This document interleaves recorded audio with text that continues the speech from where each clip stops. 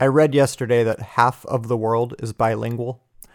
Think about the amount of empathy and perspective that gives you.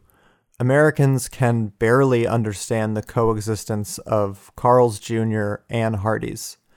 And if that doesn't make us sound fat, Inuits have 50 words for snow, and Americans have 3 words for soda. Do you know how hard it is to learn a second language? I have a breakdown if someone texts an abbreviation I'm unfamiliar with. I can barely conjugate basic English verbs.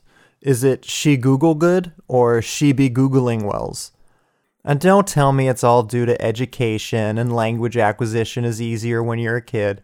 Based on the conversations I've had with American children, there are 4 words they know. Butt, gross, poop, and stinky.